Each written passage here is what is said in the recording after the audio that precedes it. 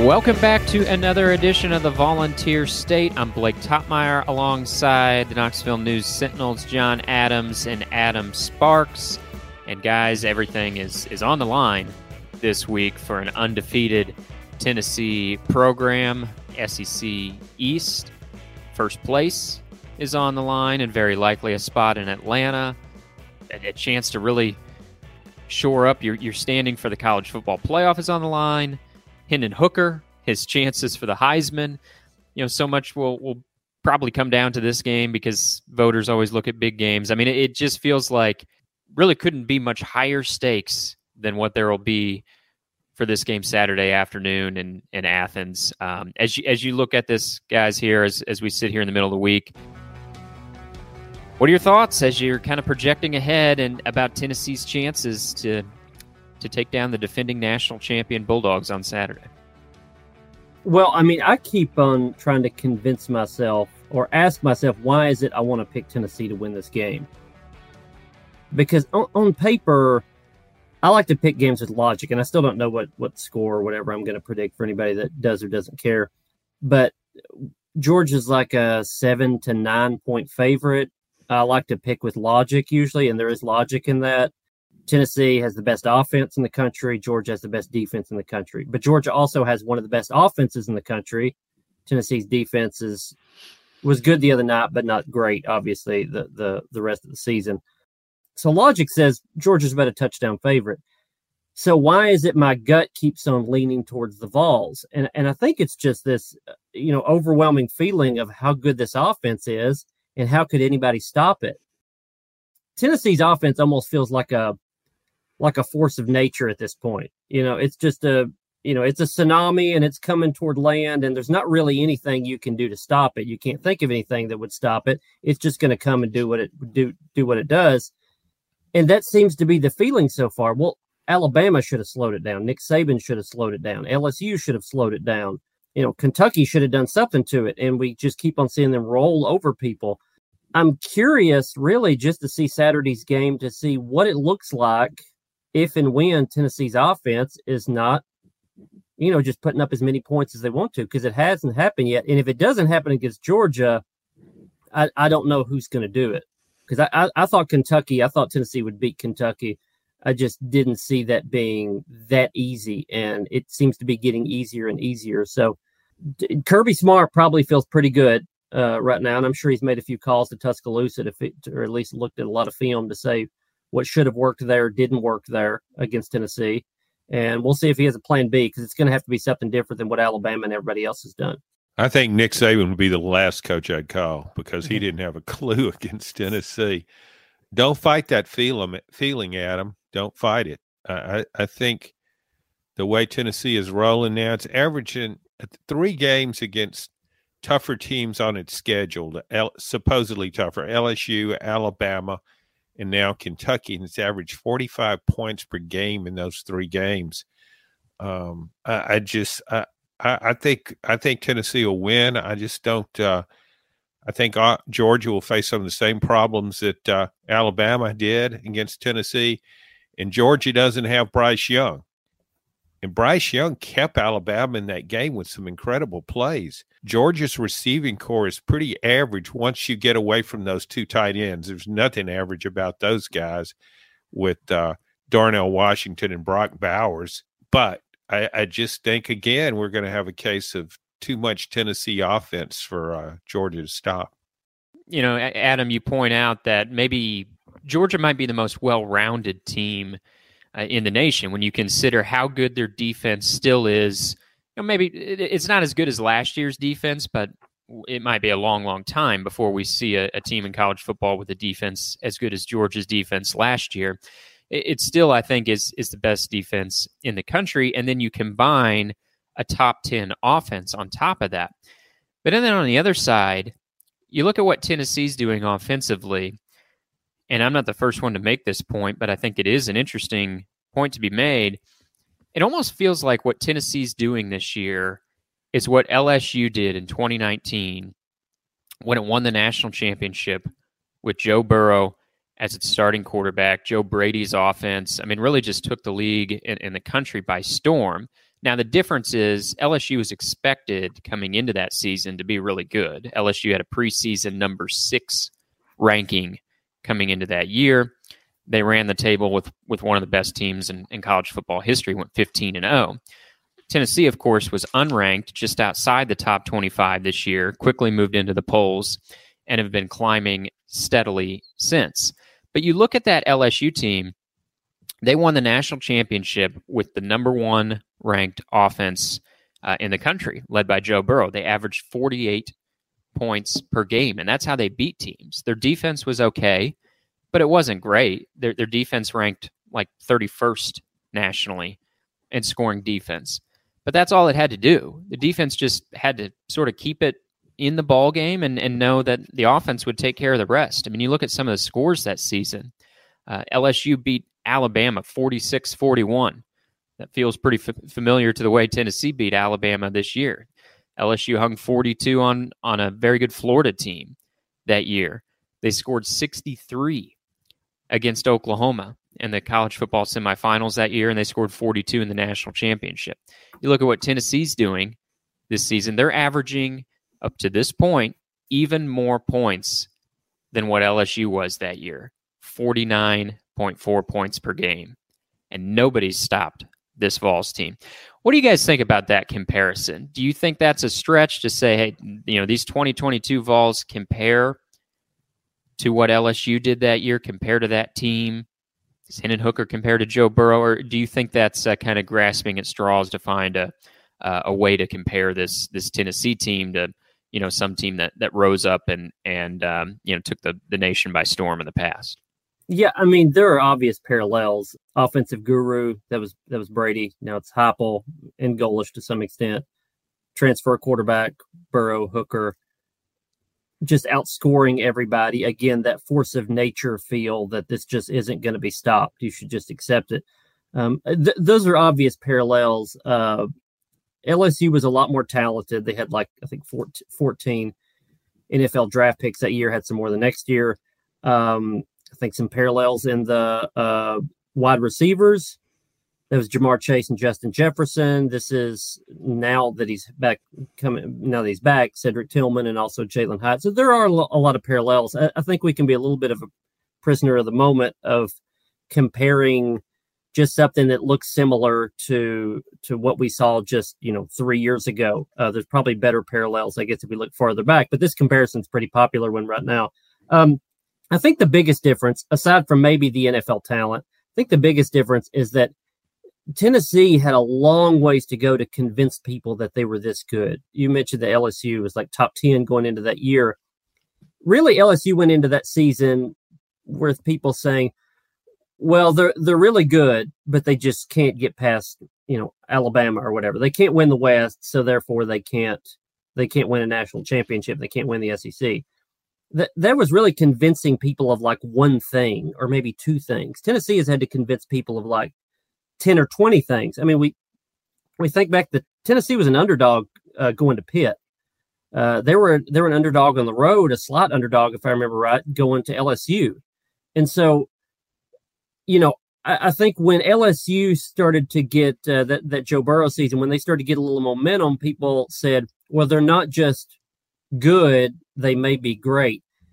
Tennessee has gone from they may not just be competitive, but they may be pretty good and then really good, and they may be the best in the country. And so I think each week opposing fan bases, opposing teams, opposing coaches, and John, you wrote about this in the column this week, opposing coaches have been honestly shocked at what they're seeing because they just didn't see this, far off. And so I think that even comes into this week psychologically.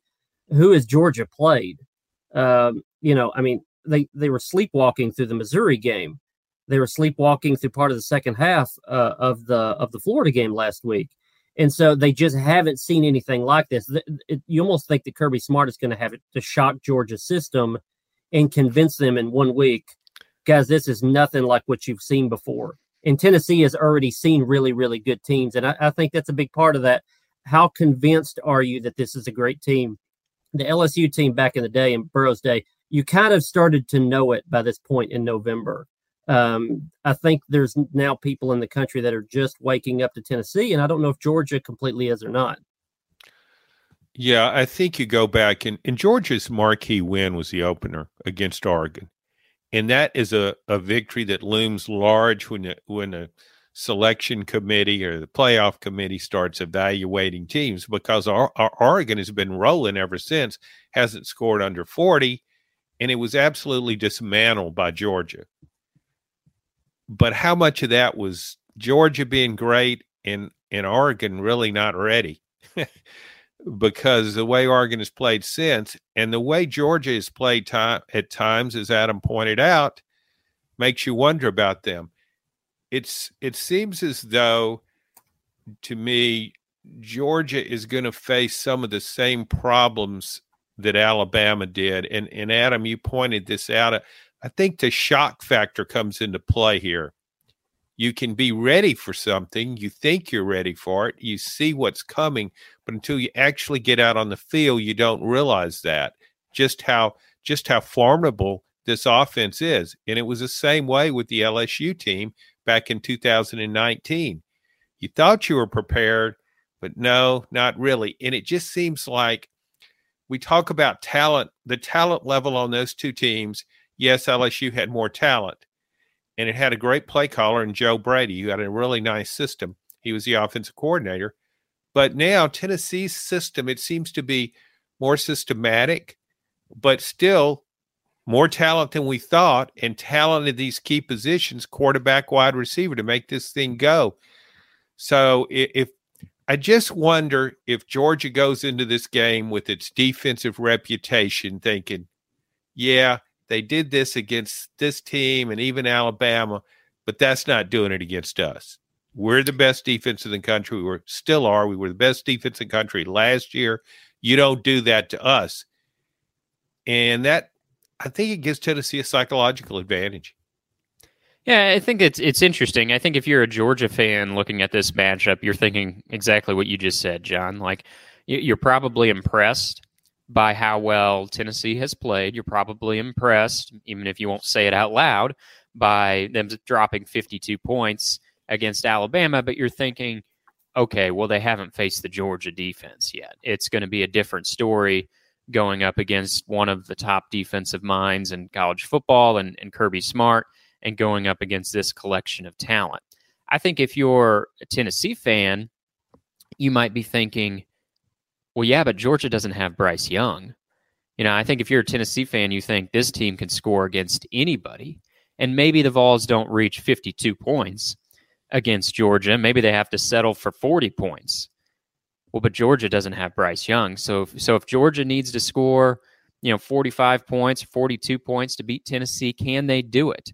I think you feel a little bit better about that if you're Tennessee, because, Stetson Bennett, I think he's proven the doubters wrong, but he's not Bryce Young. Very, very few players are. Tennessee's got a quarterback who has surpassed, or at least reached, and in many ways surpassed what Bryce Young has done. But there's just not many guys like that out there. And I think, I think you got to be feeling good about that if you're Tennessee. If Tennessee can solve this defense, I don't know if Georgia's offense can keep up the way Alabama's did behind Bryce Young. Let's assume that this is a close game. This is a 6-7 point game. Either way, who do you assume would be have a better case to get into the playoff as a loser of this game? Whether Georgia wins by, a score or less, or Tennessee loses by a score or less. Because, John, you had mentioned Oregon. They blew out Oregon. Oregon is in the conversation for the playoff. Georgia could always look back at that and say, hey, we blew out a team that is in the conversation. Tennessee can look back and say, we beat Alabama. If Alabama gets into the mix, that's as good of a win over a one-loss team as you're going to have. So just assuming some of these undefeated teams lose, like TCU loses a game, and you're starting to look at a one-loss team to get in, which would have the better chance to get in if they were to lose this game? That's a really hard question, because you never know what those guys are going to come up with. If you look at it, Tennessee, if it loses, it's playing on Georgia's home field. Yep. And so Then it goes back to the championship game. If Tennessee loses and you have Georgia and Alabama playing for the championship game, Alabama wins, it's in. And then you put Georgia and Tennessee head to head, and Georgia won, so it's in. So, and I think in that scenario, I think Alabama's a factor in this. If Alabama doesn't win the West, if Ole Miss could win the West, and that's possible, I guess. Or Ole LSU. Miss, or LSU. Yeah. If the winner of this game wins the SEC title, I think the loser of this game has a better than 50-50 chance of getting in. Right. I agree. Some other things have to happen, but I have a problem with Clemson. I guess that's my team I have a problem with. If it goes undefeated against in a really weak conference, I think the Big 12 is significantly better than that conference. I wouldn't have a problem with TCU. If it goes unbeaten in that conference, I think it warrants being in there. But I would have a problem with a one-loss SEC team losing out to an unbeaten Clemson team. But there's not enough John Adams on that committee to keep a Clemson team, undefeated Clemson team, out of the playoff. Do you think image has a factor in this, that plays a factor in the minds of these people? Trying to be a mind reader here, but because Clemson has been playing, it's been up on this tier, the top tier of college football. It's won a couple of national titles. We're accustomed to seeing it in the college football playoff. Tennessee's just some wild card, just all of a sudden up there, and I wonder if that factors into it, that people know about Clemson, its recent past, that it's gone to head with the best teams, the best programs in college football, won some, lost some, whereas Tennessee's just kind of come out of nowhere. I wonder if that's a factor. I think for the college football playoff committee, image matters, name on the front of the jersey matters. I don't think it matters as much to them as it does, say, AP voters or even the coaches poll. I think those polls are very enamored with, what have you done historically?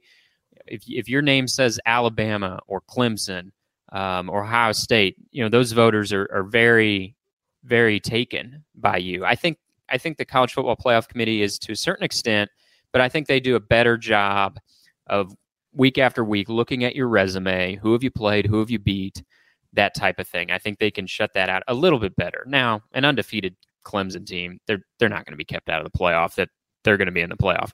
But I think to Adam's question of which one-loss team, Georgia or Tennessee, if the committee was going to have a scenario where it could take a one-loss SEC team, meaning there's not 4 undefeateds, who would have a better chance? I think name on the jersey maybe says Georgia, because they're the defending national champs. They've risen up here. However, I think the committee does look at resume better than the poll voters do. And Tennessee having that win over Alabama, I think, will mean more than what Georgia's resume would be if they lose this game on Saturday. Because what if Oregon doesn't run the table? What if Oregon loses again? Then that loses some meaning, and Georgia doesn't have much on its resume beyond that. It has the win over Oregon and not that much else. I think overall Tennessee has the better strength of schedule. They have the win over Alabama. They have the road win at LSU. So I think Tennessee, not that they want to do this, but I think if Tennessee loses close on Saturday and Georgia has to then win the SEC, they would have to beat Alabama and Atlanta, I think Tennessee would get in the playoff as a one-loss team, assuming either TCU or Clemson loses. Yeah, I think so much of how everybody else is viewed will dictate that the loser of this game, whether or not they get in. Of course, if a lot of things happen, if some of the undefeateds lose, but the winner of this game, I think we can say with pretty good certainty that the winner of this game will be the 1 seed. I mean, at least in the rankings next week, would be the 1 seed. If they went out and win the SEC, they would remain the 1 seed. The team that loses this game will probably would have only 1 loss against the 1 seed at the end of the year. And that's why I think it matters a lot. I think Tennessee would have a better shot at getting in as the loser of this game than Georgia would as the loser of this game because of resume, because of what Blake just said, what could diminish the Oregon win a little bit. Tennessee will have the better overall resume, and also because it's a road game. So if Tennessee lost by one score at Georgia at the end of the season, when you're stacking these teams up, and it's probably 6 teams to fill 4 slots, you're saying, well, Tennessee has one loss, but that one loss was on the road to the number 1 seed. So how can they not get in? Again, if there's not many undefeated, I'm the Clemson one. I'll be curious to see how these rankings go week to week in the CFP because Clemson's resume is not great, and I'm curious to see if they do look at the name on the jersey or not. I'm impressed by TCU. I do think TCU's maybe sort of a poor man's Tennessee. They can put up points. They surprise you a lot. They're running the table so far. I think Tennessee is looked at as just a better version of TCU, and I think that could factor into it if you have some undefeateds with a 1 loss at the end of the year. But the winner of this game will have a clear path to the 1 seed into the SEC title, at least a chance at it. And the loser of this game, I think, will be in the conversation unless they lose again. I think there's a deep-seated Southern fear about Ohio State and Michigan that people will favor the Ohio State-Michigan game over anything Tennessee does. And that game is at the end of the year. And if both of those teams are unbeaten, whoever wins is in, of course, assuming they win the Big Ten championship game, which won't take much. And the loser, I think, has a really good chance to get in too.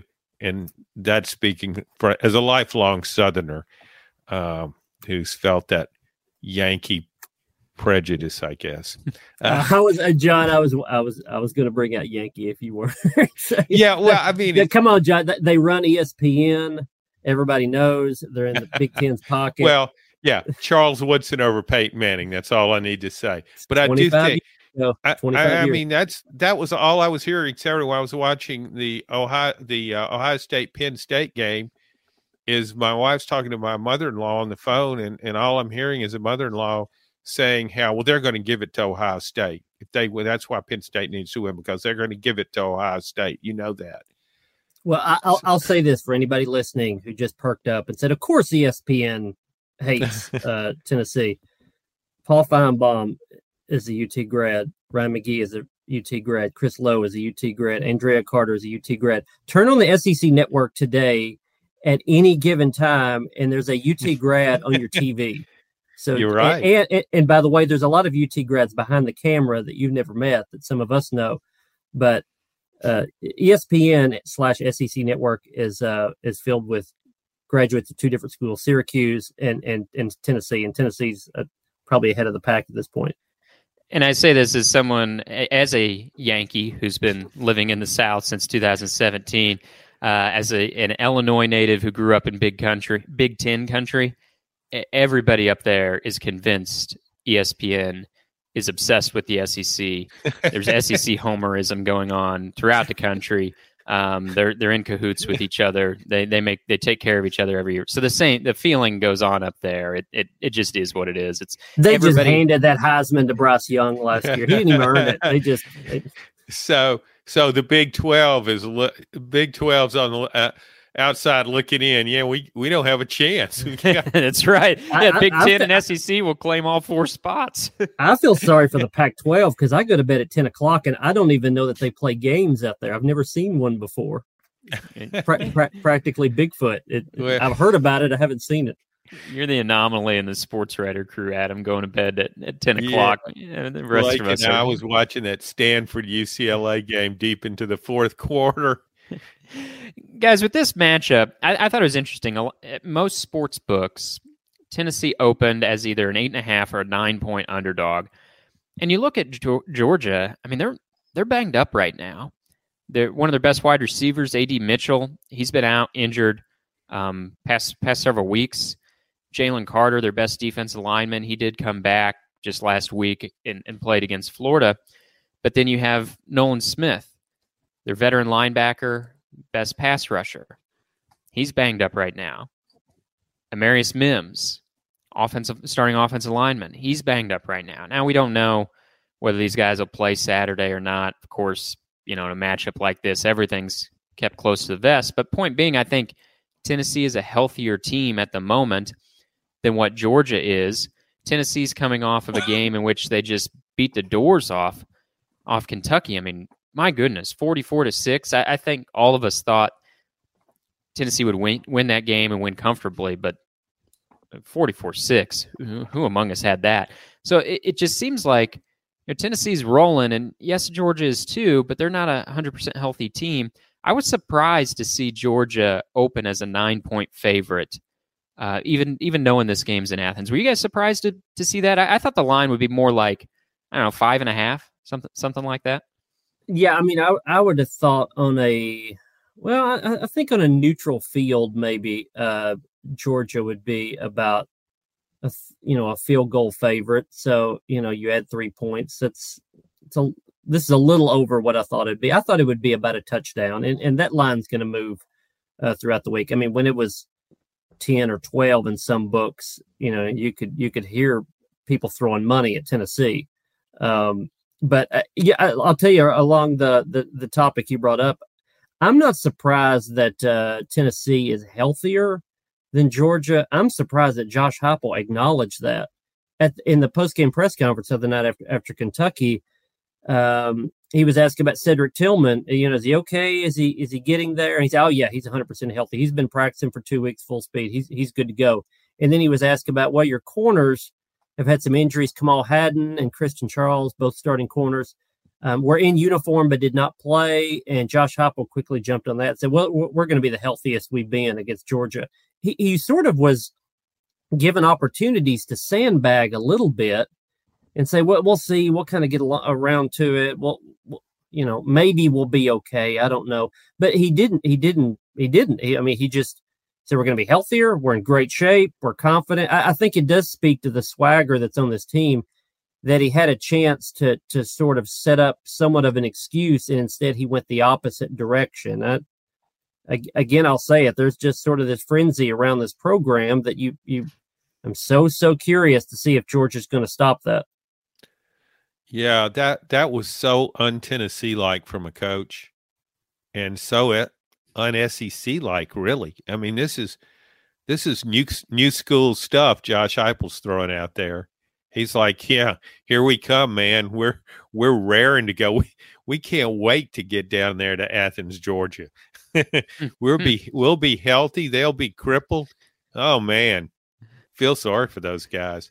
He doesn't go that far, but I think that's a really good observation on your part, Adam, to pick up on that.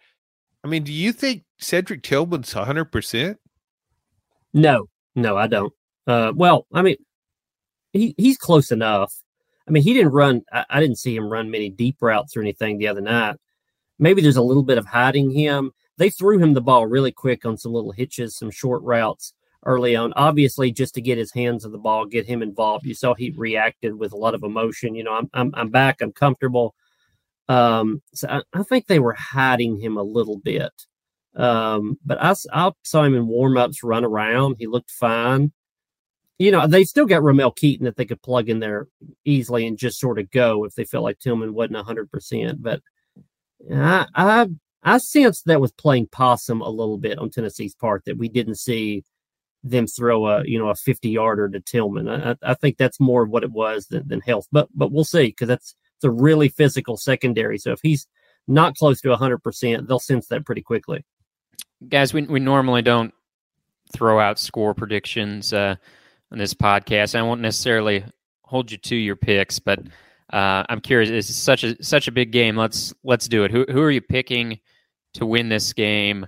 If you don't have the exact score, that's fine. Who are you picking to win, with the understanding that we record this podcast early in the week, and you never know things that might change at the end of the week. But as we stand here now, who you got?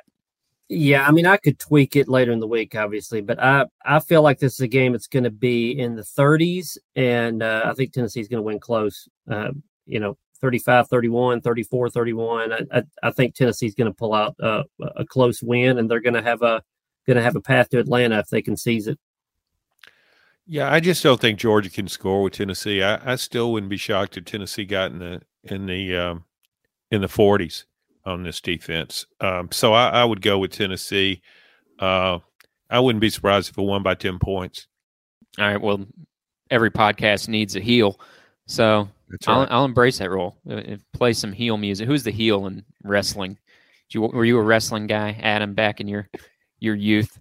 Absolutely not. Absolutely. Neither was I. I've never. All right. Well, I can get no help there. I'm going to take Georgia in a close one. I do think this will be a high scoring game. If it was at Neyland Stadium, I'd pick Tennessee, and I really would. I'm not just saying that. But I think being on the road, that flips it for me. The home field advantage is worth maybe 3 to 6 points. Tennessee beat Alabama in a close one at home. I think the home field advantage helped influence that result. I think Tennessee's still going to be in good standing for the playoff because I think they're going to lose a close game, and I think either TCU or Clemson will lose at some point this season. But yes, I'm turning heel. I'll pick Georgia to win a high-scoring, close game. So Tennessee fans should feel good about that because I picked the same thing when Alabama came to town. I said if Bryce Young plays, Tennessee will lose in a close one. We'll see. All right, guys, KnoxNews.com will have all the coverage throughout the week. You can find Adam's beat coverage and his game coverage on Saturday. John will have commentary throughout the week, and I'll be chiming in as well. And we will be back here to discuss next week. Thanks for listening to this edition of the Volunteer State.